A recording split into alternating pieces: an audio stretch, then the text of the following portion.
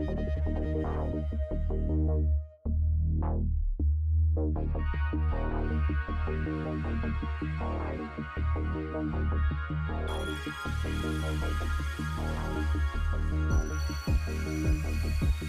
to the EchoCast.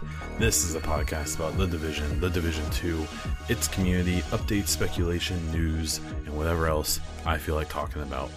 I am your host. My name is Bon Diesel. I do Division stuff, but we won't talk much about that. This is actually round 2 of me recording this podcast. I just recorded a 1-hour episode, but on my recording software, I was trying out the new monitor settings because I have some nice headphones I'm listening on, and I didn't realize I had the output muted. So I recorded a 1-hour episode. That was 1 hour of silent recording. So, gonna be straight up, this is probably gonna be a much shorter episode because I am probably not gonna rant for as long this time. We'll just chalk it up to just one of those mysteries of what I said the first time and now the edited version, I guess. Okay, today on the podcast, we will talk about State of the Game episode 145, Division 2 weekly news, some new generation, next generation gaming features, Division 2 community topics, listener questions, and content updates. First, I would like to thank my Patreon supporters for this month: Hassan, Christian, Darren, Justin, Tim, PK, DJ, and Jimmy. If you would like to support the podcast and my other content, please check out patreon.com/theechocast. I do want to remind you, I am doing a Division DZ agent statue giveaway. It's the one that came in the DZ edition of Division 2. It's ongoing on my Twitter @BonDiesel, and it should be in the description of this podcast. The giveaway ends on the 19th of February, and I will announce the winner that evening when I do a live recording of the 100th episode of this podcast. Good luck. Check it out. On to the State of the Game recap. Today we had Hamish, Yannick, Drew Reckner, and they were talking about Division 2's episode 3 content drop and some other stuff that is coming along with it and after it. First, they talked about the new specialization called Firewall. It will give us a flamethrower, a shield mod that lets you use that flamethrower while the shield is deployed, a cluster grenade, a new med kit that heals for 200% of your health, and a double-barreled sidearm. They also talked about the cleaners and how they are back as an enemy in this new, in these 2 new missions that we're getting.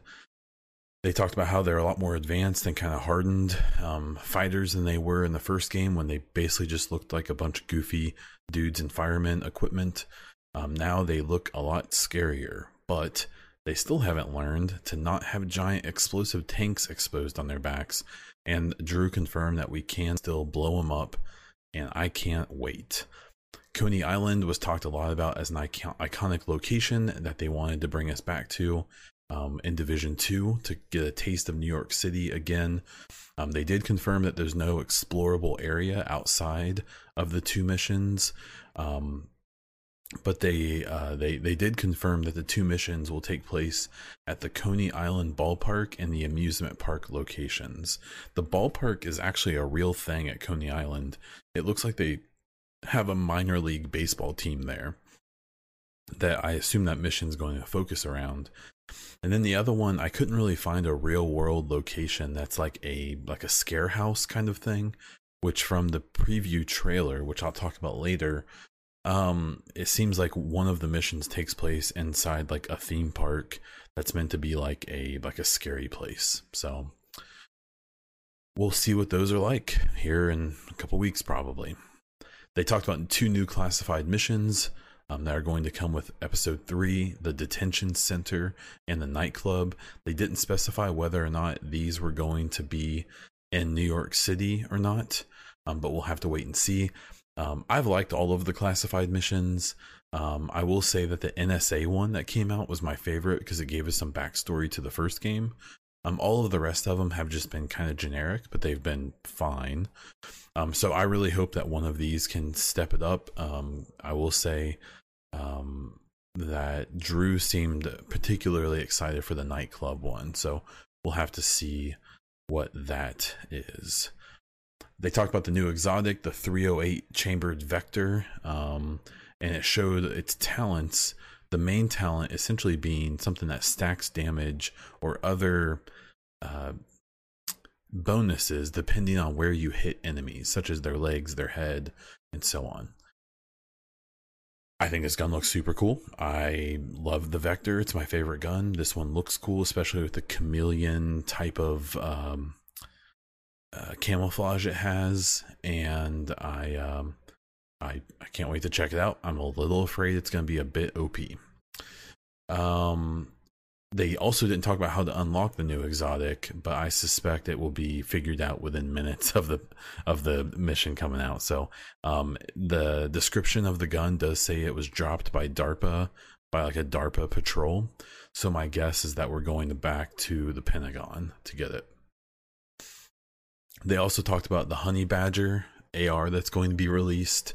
It is a 300 blackout chambered M4 or AR-15 platform, whatever you want to call it, and it's just going to be a regular gun. So I'm happy about this. I've always wanted cool new ARs in this, more tactical looking guns. This one definitely is one of them.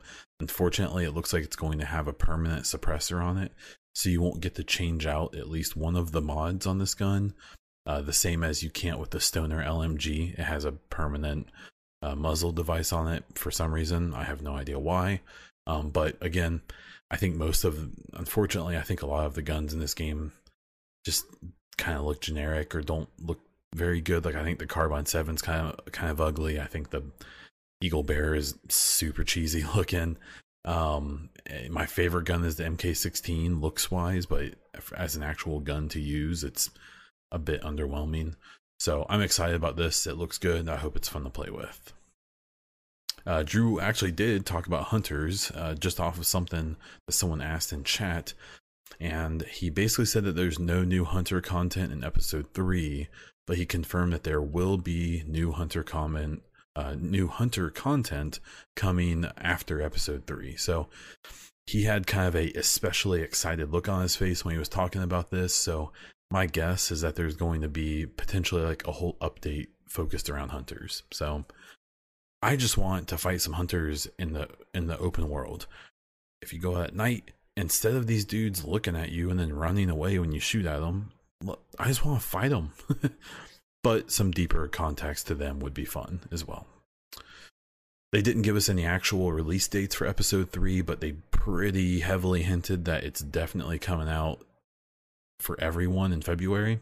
So my guess is that it's either going to come out on the 11th or the 18th for season pass holders, with it coming out for everyone else the week after. So it's kind of one of those things that I guess someone above them isn't allowing them to say the date, so they did everything they could to say the date without actually saying it. And then at the last minute, they talked about how the heroic missions will now be in all of the missions, and they don't have to be invaded anymore. You can do heroics against not just the Black Tusk. You can do heroics against the Outcast, against the Hyenas, and the True Sons. I actually find this interesting because I think the Black Tusk is the easiest faction to fight. So I'm really curious to what a heroic against the Outcast is going to be like, because I find like the hard level, or I believe it's the challenging Roosevelt Island against the Outcast, I think is way harder than the same mission, the invaded one against Black Tusk. So we'll see how that goes. I think that's going to be a good thing, because with Gear 2.0, they've already talked about that the more challenging activities will drop the better gear with the higher stats. So having more availability of heroics should make that more satisfying to play for those who can beat it. When it comes to the missions, I'm excited about them. I think it's pretty clear that everyone wishes that we were getting some more substantial content with episode 3 and with 2 and with episode 1, but is what it is. We aren't getting it. I am excited for these missions nonetheless, because I think it really is going to move the story forward. I'm predicting that we don't actually kill Keener, and more than anything, I actually think we'll I think we'll recover Chernenko, but I think it'll be interesting to find out at the end of the trailer. It basically seems like they're alluding to Keener has given Chernenko to the Black Tusk. He would not have done that with nothing in return. And so far in this game, he's always been 10 steps ahead of everyone else. So the Black Tusk had to have offered Keener something for Chernenko that we surely don't know why he wanted it yet or what it is. So I suspect we'll find out. Okay. For Division 2 news recap, it's just the story trailer came out. If you want to check out my YouTube channel, go to YouTube and search for Bond Diesel. I just did a breakdown of the trailer. It actually passed 1,000 views in less than a day. That's a ton for me. I am used to 100 or 200, maybe 300 views on a video total. So go check it out. Let me know what you think of it. I did miss the honey badger and that breakdown, so I'm sorry, but I think I picked up on most everything else. It's a really good trailer. If you haven't seen the trailer for episode 3 yet, it's a story trailer, very hype. I have some confidence that these missions are going to be fun just because it seems like this is the first episode that they've actually been excited to show us. Maybe it's because it's leading into Gear 2.0 in some capacity. Maybe they're just excited to show us some real progression of the story. The Pentagon those missions are great, but I really hope these ones are like very substantial and exciting. Okay, so for some other gaming news, so we've had a bunch of leaks about the PlayStation 5 and Xbox Series X.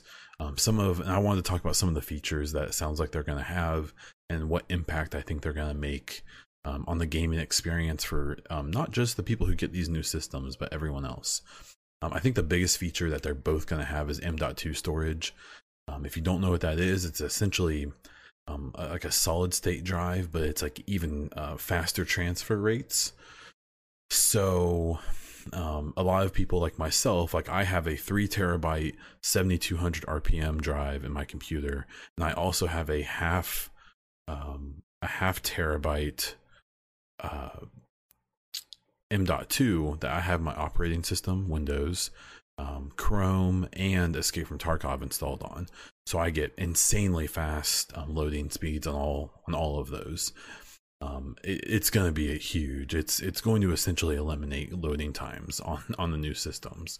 I'm really curious to what that means, say for a game like Division 2, because already the Xbox One X loads in way faster than the standard Xbox. If you play with someone, you'll notice this if you are both fast traveling. And then it seems like I have to imagine that the Series X, you're gonna fast travel like nearly instantly, while your friends are gonna take 30-60 seconds to come with you. So kind of curious to how that's gonna play out when it comes to maybe some fairness and stuff, but we'll see. But I think M.2 is gonna be huge. I just really hope for both systems you're able to replace or add additional units. Sony PlayStation 4 allowed you to swap hard drives super easily. There's actually a bunch of people with PlayStation 4s who already have solid state drives, and it makes a huge difference. The reason it matters so much is that it increases the amount of data that can get transferred faster. So these issues that we've had in Division 2 with texture pop-in and textures being ugly until they load up, and even the invisible walls that people have found, that's because that the base consoles and even some old PCs or not very good PCs use really slow standard hard drives. These new systems aren't going to deal with that. It's going to be awesome. 8K resolution I think has been touted by both new consoles. I would be willing to guess that 8K is going to be media only, so Blu-rays, streaming and things like that. 8K for gaming is honestly unnecessary. Even 4K for 99% of people is not needed. 1440p, also known as 2K, or even 1080p for most people is all they have the monitor for. I think it was Larry Herb or someone else with Xbox who I think just today said in an interview like he cares more about smoothness and frame per second than they do about resolution. So while I'm sure they're going to push the 4K enhanced everything on Xbox, I really hope that Xbox and PlayStation give you options to do 1080p with like buttery smooth frames, even 1440p with buttery smooth frames. And then hopefully these systems, at least with current games, can do 4K at like 60 FPS. I think that would be awesome, because honestly, a lot of computers can't even do that today. And then when it comes to 8K, I mean, gosh, like, I don't know. I think there's only a handful of 8K TVs and monitors right now. So it's not even like anyone can hardly use that. And honestly, anyone who owns an 8K TV probably isn't buying a PlayStation. They're probably buying a $10,000 PC. So I think the 8K thing is definitely some stupid bragging rights and advertising fodder, but you know, we'll see. VR, I think, is going to be something that's going to come up in this next gen. Xbox has basically said they're not diving into it. PlayStation 4 has PlayStation VR. I've heard it's like okay. I've never actually played it, but it sounds like it's a decent experience. It's very affordable. And it was a lot more popular than Sony thought it was going to be. So it's pretty heavily rumored that there is going to be like a PlayStation VR 2, a sequel that will surely step up the quality quite a bit, but probably still be like the budget option, which is fine. There's nothing wrong with that. What I think is going to happen is I actually think Xbox is going to team up with Oculus or with one of the other established companies, and they're going to figure out a way to run the VR sets off of your Xbox, but they won't actually make their own Xbox version. I honestly think that's the right way to do it. I think that gives people an option for VR on the Xbox if they want it, but it doesn't make them have to produce hardware that might not really be that popular, at least not yet.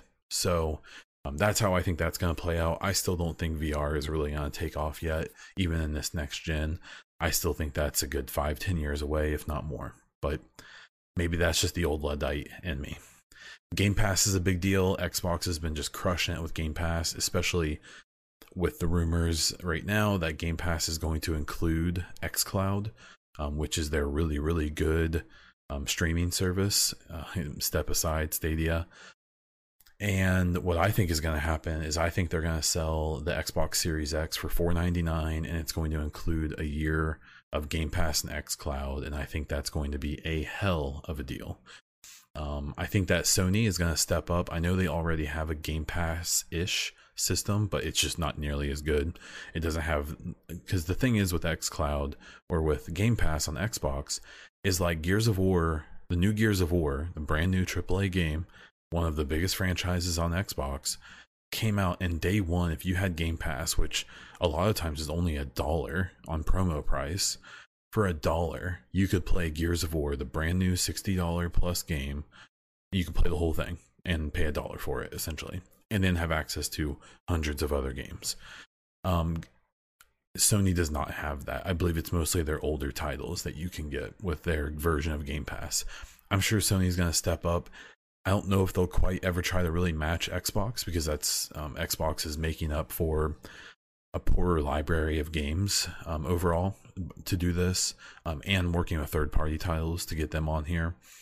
I really am curious to how it is going to work out, though, because something I've pointed out before is that PlayStation's exclusives are incredible, but most of their exclusives are single-player games that most people will play once and never touch again.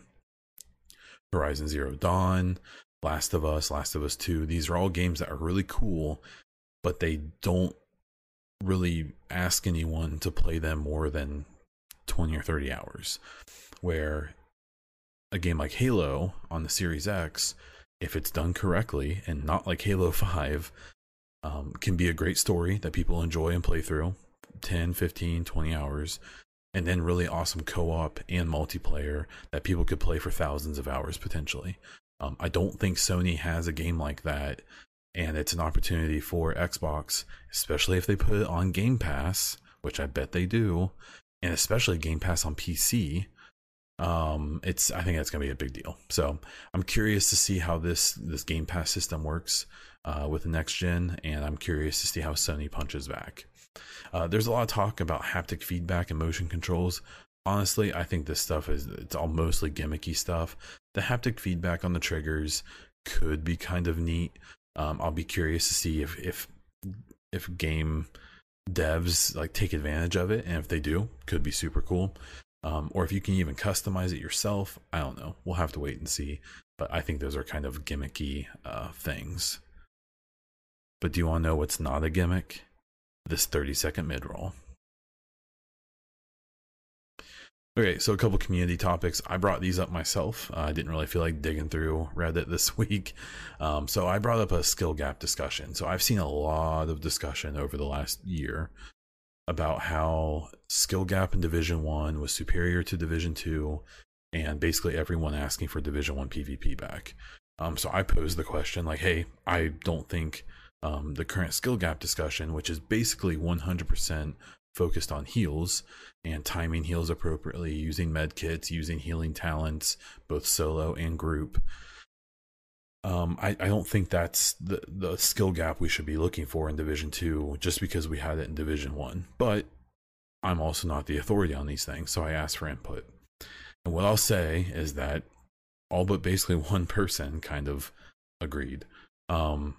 Now that one person being Bronson, which if you know who he is, you know that he's always got very lengthy and very good explanations for the things he thinks and believes.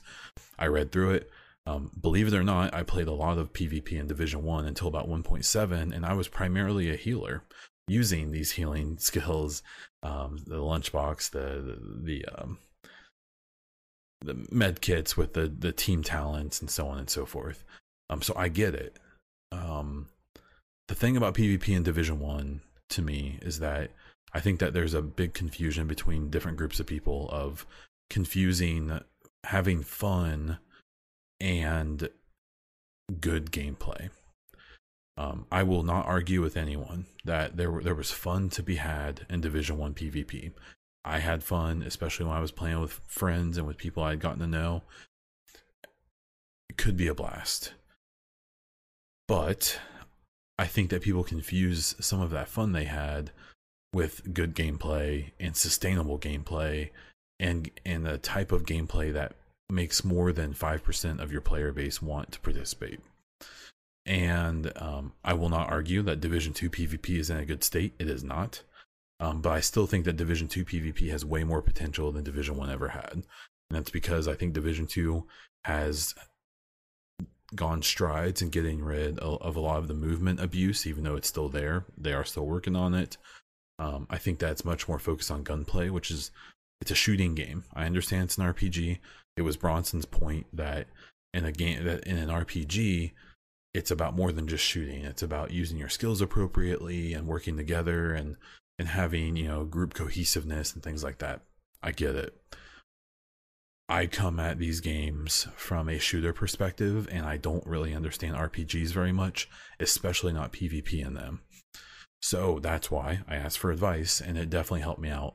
The issue I have is that it seems like a lot of people just want it to be like Division 1 again, and I think that is not giving Division 1 enough criticism. I just think that there needs to be more skill gap than just healing skills and timing. I think they need to try to make the gunplay where it requires skill. I think that they still need to push cover based a lot. I know people don't want to hear that. I know no one wants to do it. I know that currently in Division 1 and even in Division 2, going in the cover is a death sentence, but this is a cover based game. And I think they should stop being cowards and basically make it where if you're out not in cover, you're dead. And if you're in cover using your skills and using all of the different mechanics this game has, you can be successful. And they've always been so, it almost seems like scared to really push that, even though I think it's the basis of the game. And a lot of people aren't going to like it, but I bet a lot of people would like it. But we'll have to see. Ghost Recon Future Soldier. Take a peek. That's what I'm talking about. Okay, and then the other discussion I brought up on Twitter was about cosmetics in Division 2. And it isn't just cosmetics, it's the player care, it's the player like models as well. I don't know. So I'm under the impression that there was some issues with the player models in Division 2 before the game came out. And so I don't really know enough to know anything, but it seems like they either didn't have enough time or something. But something I pointed out is that in Division 1, the player characters were very slim looking. All the cosmetics seemed like they fit really well. That they even just in idle, they stood very naturally and very humanly. And then Division 2, they just don't. I pointed out in a big post I made on Twitter that like the agents like are like hunched over in Division 2, and their arms are like kind of sticking out real awkwardly, and they even look weird. Like the hair on the Division 2 agents just looks awful. It looks really bad, and I don't understand why. If you do anything but some of the very basic haircuts or no hair at all, it just looks bad. Like it looks like they didn't like finish the textures or something on it. Even and this has even been on my PC that's much more powerful than my Xbox. I've noticed this. They just, I don't know. Snowdrop is a gorgeous engine, but it just doesn't seem to do people as well. And somehow they, in my opinion, look worse in Division 2 than they did in Division 1. And then on top of that, you have these cosmetics that in Division 1, I think people really appreciated that in Division 1. You know, when the game came out, there were like 25 different items for each slot, and they had like 5 or 6 different colors each. And this was all really like normal clothing for the most part. And then as the game progressed, you got some futuristic looking stuff, some super tactical looking stuff, even some goofy stuff. And that was all fine because you had that original set of stuff that was normal, and you could make your agent look like a normal person. In Division 2, it seems like they just kind of skipped that part and gave us Bahama shirts and board shorts and flip-flops and all of and World War II equipment, and just in the nicest way possible, a lot of really stupid and goofy and kind of annoying cosmetics. And the reason it's so bothersome to a lot of people is because there isn't a bunch of that regular looking gear to wear. You know, so for people who want the goofy stuff, it's there. But for people who don't, it's not. And I've even had people say like, well, you know, the agents, you know, had to step out of their regular lives. That's why we have all the goofy stuff. It's stuff that people would maybe wear.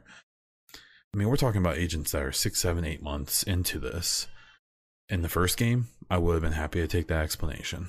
In this game, you know, these guys wouldn't still be wearing, these guys and girls wouldn't be wearing the same stuff they wore when the stuff started. If anything, they'd be more likely to be wearing more comfortable, more tactical, more useful gear and the cosmetics. So, I don't know. This last apparel event, that was around Christmas, which was definitely supposed to be for Halloween. Come on. It just, I don't know. It's a petty thing to be concerned about and annoyed about. But I know I'm not the only one.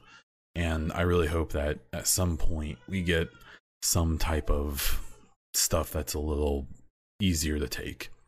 Also, if you can hear the baby crying in the background, sorry, I'm a dad. It's the way it is. She's sleepy and she don't want to sleep.